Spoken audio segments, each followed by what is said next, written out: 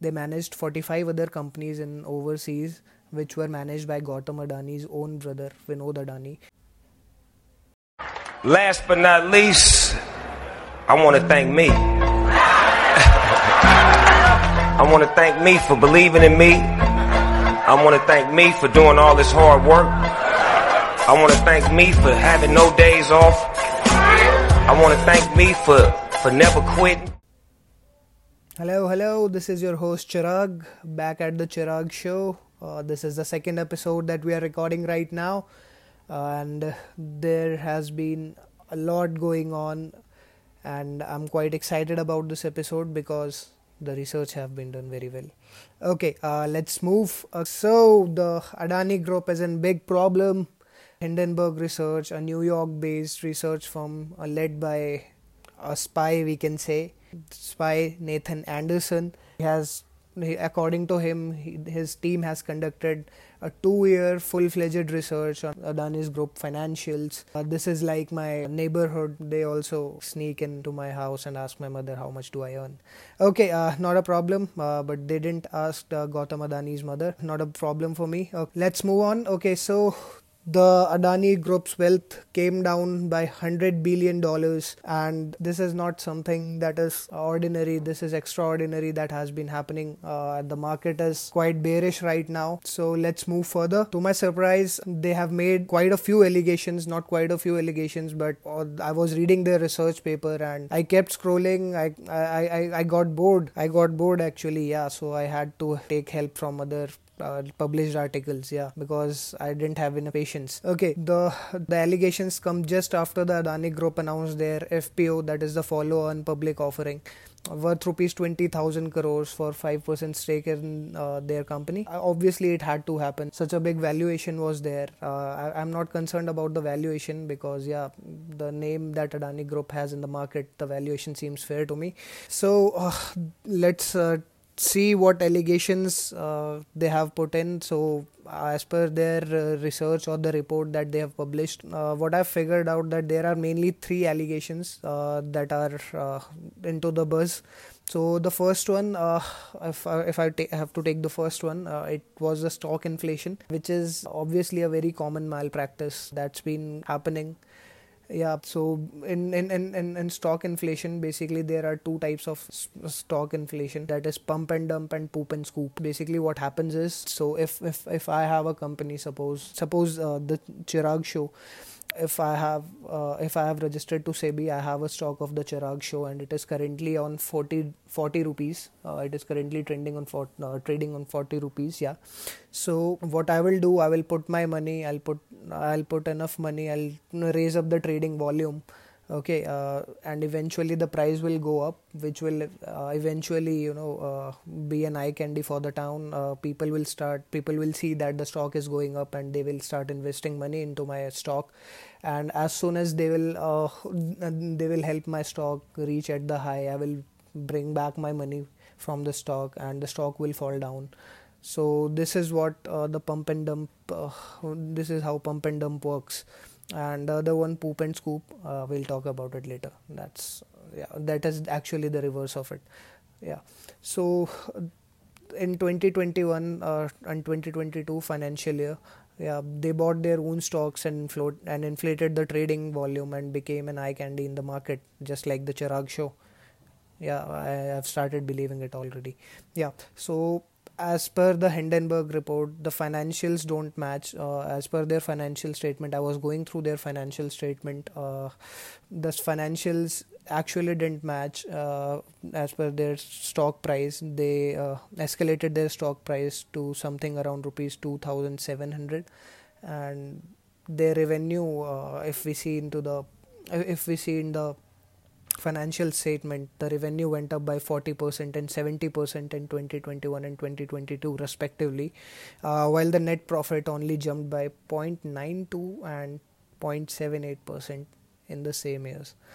Whereas their EBITDA remains the same. For 2022 it was something around 4,500 crores something, and 3,186 crores something for financial year 2020 for 2021. to be precise. Yeah. So obviously the financials didn't match, and the stock really went up high. The Adani Group was already found in quite a few similar instances in the past. Yeah, which I'll be discussing it later. So this is a common practice, like everyone does, but SEBI should really look into the matter. Yeah, I'm not sure about what should be the proceedings after this, and what SEBI would take action against it. But yeah, certainly it needs to be looked after, because people are putting their hard-earned money into their stocks, and getting a news something like this, it's not fair. It's not fair, and it's not it doesn't justify the morals. Yeah. So the second allegation that they have come up with is the misuse of government schemes in 2024, 204-5 financial year. Yeah. So in 2004-5, government launched two schemes basically. Yeah. So the first one was duty-free credit entitlement. Under this scheme, few of the entitled exporters, like the Adani Exporters Limited, at that time, yeah. So the few of the entitled exporters, they were entitled to get some incentives from the government upon the FOB that they are exporting. FOB stands for freight on board, which is the net value of the goods that you are exporting, goods or services that you are exporting outside the country. Yeah. So it is claimed by the DRI that Adani Exports Limited, which is now Adani Enterprises Limited, formed subsidiary companies as separate entities as Hinduja Exports Private Limited (HEPL), Aditya Corpex Private Limited (ACPL), Bagadia Brothers Private Limited (BBPL), Jayant Agro Organics Limited (JAOL), and Medex Overseas Limited (MOL). So they formed these subsidiary companies, and they in order to reach the threshold value to get the incentives, they started exporting goods mainly in gold jewelry and diamonds to get the incentives. Gold jewelries and diamonds are obviously very expensive, so the threshold was very easy to reach. Gautam Adani knew this, so he traded in gold jewelry and diamonds in order to hit that threshold. Yeah. So the second part of this story is in 2003-4. The total export turnover of AEL suddenly jumped more than 11 times, to be precise, by 1181%. The turnover of HEPL, which is the Hinduja Exports Private Limited, rose by as much as 160 times. ACPLs by 150 times, and MOLs rose by 765 times in 2003, 4, and 4, 5. These 2 years, when they were misusing the duty-free credit entitlement scheme. So it was clearly evident that that something is going fishy, while other companies are not hitting this much of revenue or this much of exports, while they are doing exceptionally well. Yeah. So the next part of the story is the TPS scheme, which is a Target Plus scheme, another scheme which was to benefit the exporters. Under this scheme, the entitled exporters were to get a duty credit entitlement, which is percentage of their incremental growth. So the companies which have their percentage incremental growth in the successive year is under 25%, but above 20% were to get 5% of their duty credit, and 25% or above but below 100 were to get 10% of the duty credit, and the 100% or above, who have the companies who have made a progress 100% or above in their exports, were to get 15% as a duty credit entitlement. Yeah. So the Adani Group never missed out a chance to derail this or misuse this scheme as well. They managed 45 other companies in overseas, which were managed by Gautam Adani's own brother Vinod Adani, mainly in Dubai and Sharjah. Exported gold bars were to these companies. They used to do this, and they remolded jewelry and imported back to India. So basically what happened was, all the transactions of these importing and exporting of the same goods, same gold bars and same jewelries were recorded, and they showed this to the government, that we have did this much of exports and import, we have received this much of imports. As a result, they were getting the incentives. When DRI got the sniff around the Directorate General of Foreign Trade made an exemption that the exports of gold jewelry and diamonds would be excluded from the FOB, which is the freight on board, as I told you about.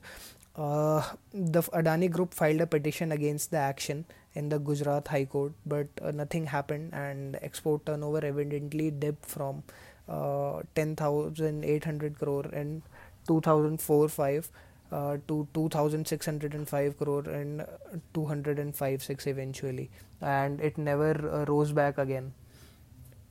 The third allegation that we would be talking about is the Hindenburg managed to get the minute details of the firm that did the financial audits of the Adani Group, and surprisingly, it was found that the audits were done by some 23-year-old poor kid. Most of the allegations were obviously evident, but I think that it is just a earning gimmick by Nathan Anderson. He has already exposed quite a few companies in the past, and he continues to do so with Adani Group as well. So as he saw that the follow-on public offering for the Adani Enterprises is to come out, he exposed Adani Group, which is, I believe that it is it is non-existential. Yeah, it is. It doesn't makes any sense, because all of this information was already public, and as a result, the stock price of Adani Enterprises came down, and now he can definitely make quite a few bucks, or he would have made if he might have short sell in the Adani Enterprises stock. Yeah, so this is what Nathan Anderson is famous for doing.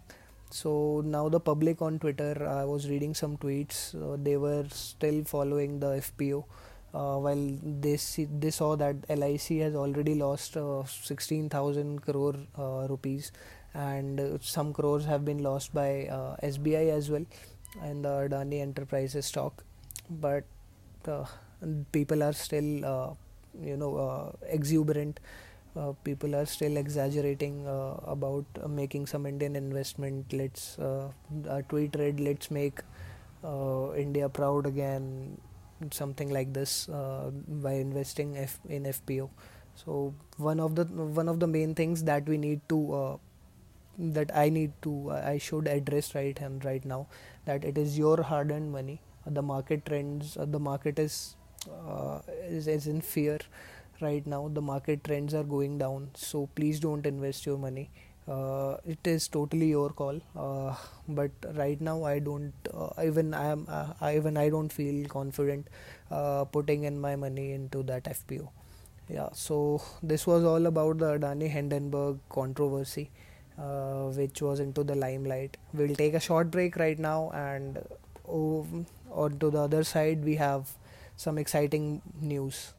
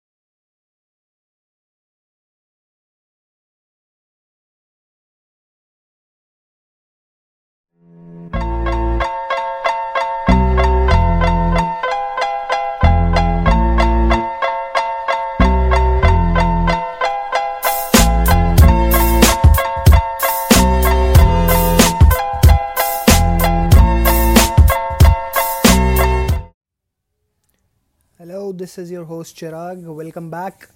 And over this corner, I have very exciting yet revolutionary news. The Americans have found another way out to land onto the moon. So the NASA is planning to launch a space program. They have already launched, I guess, yeah. So they have already launched a space program known as the Artemis. Uh, which aims to search for a possibility for existence of human life conditions on moon and then followed up by Mars. So they have an extremely high end vehicle for this, that is the space launch system with a mega moon rocket. That is what they say. NASA has coined it as the most powerful rocket in the world so far. The Apollo mission in the 60s was the first space mission by the USA. The Apollo spacecraft is considered the standard spacecraft. Since then, whatever mission they carry out, they build the spacecraft as per the standards of the Saturn V, which was used in the Apollo mission. So, this spacecraft, that is the space launch system, is very, very special. And NASA aims that in 2025 that there should be a female and a person of color to land onto the moon, which is their second part. In the first part, in Artemis 1, they have launched non-crewed rocket into the horizon. Yeah. So the details of this Orion spacecraft is very, very overwhelming. The Orion spacecraft, which is carrying the MMR, the Mega Moon rocket, is said to be in the Block 1 configuration, which is defined as 322 feet tall, that is higher than the Statue of Liberty. Yeah, and it weighs around 5.75 million pounds, that is 2.6 million kilograms. It is slightly shorter than the Saturn V, which was 363 feet tall, and eventually it will generate a thrust of 8.8 million pounds, that is 15% more than the Saturn V. Yeah, so powered by the RS-25 engines, 14 feet tall and 18 feet in diameter, generating 8 times more thrust and speed of 70,500 miles per hour. NASA claims that they have 16 more RS-25 engines, that they are on to building more such engines in the future for their future missions. Definitely, this is a very powerful engine. I was watching a video by NASA on YouTube, and definitely the configuration of that engine was extremely lethal.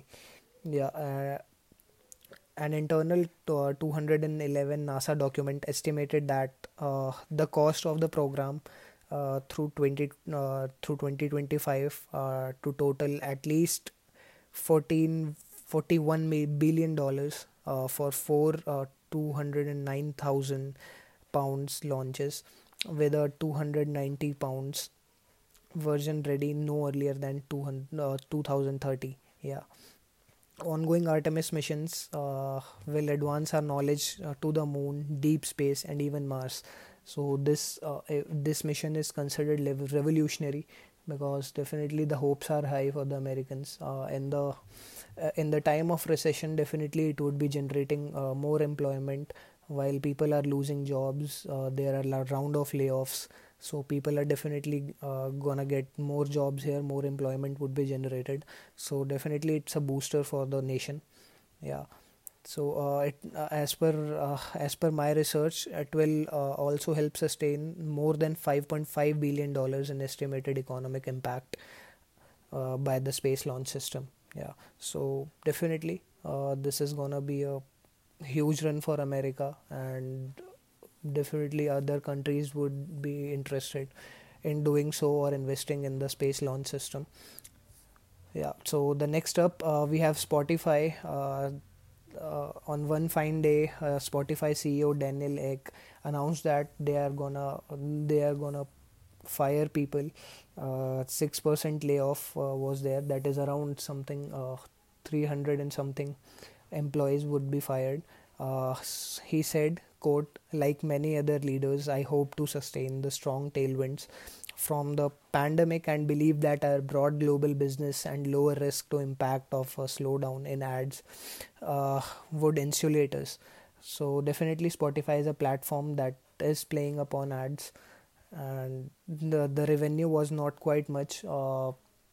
Different businesses are not interested in investing in Spotify for their ads. YouTube is working very very fine for them, or other platforms such as Quora, and there are also a lot of platforms.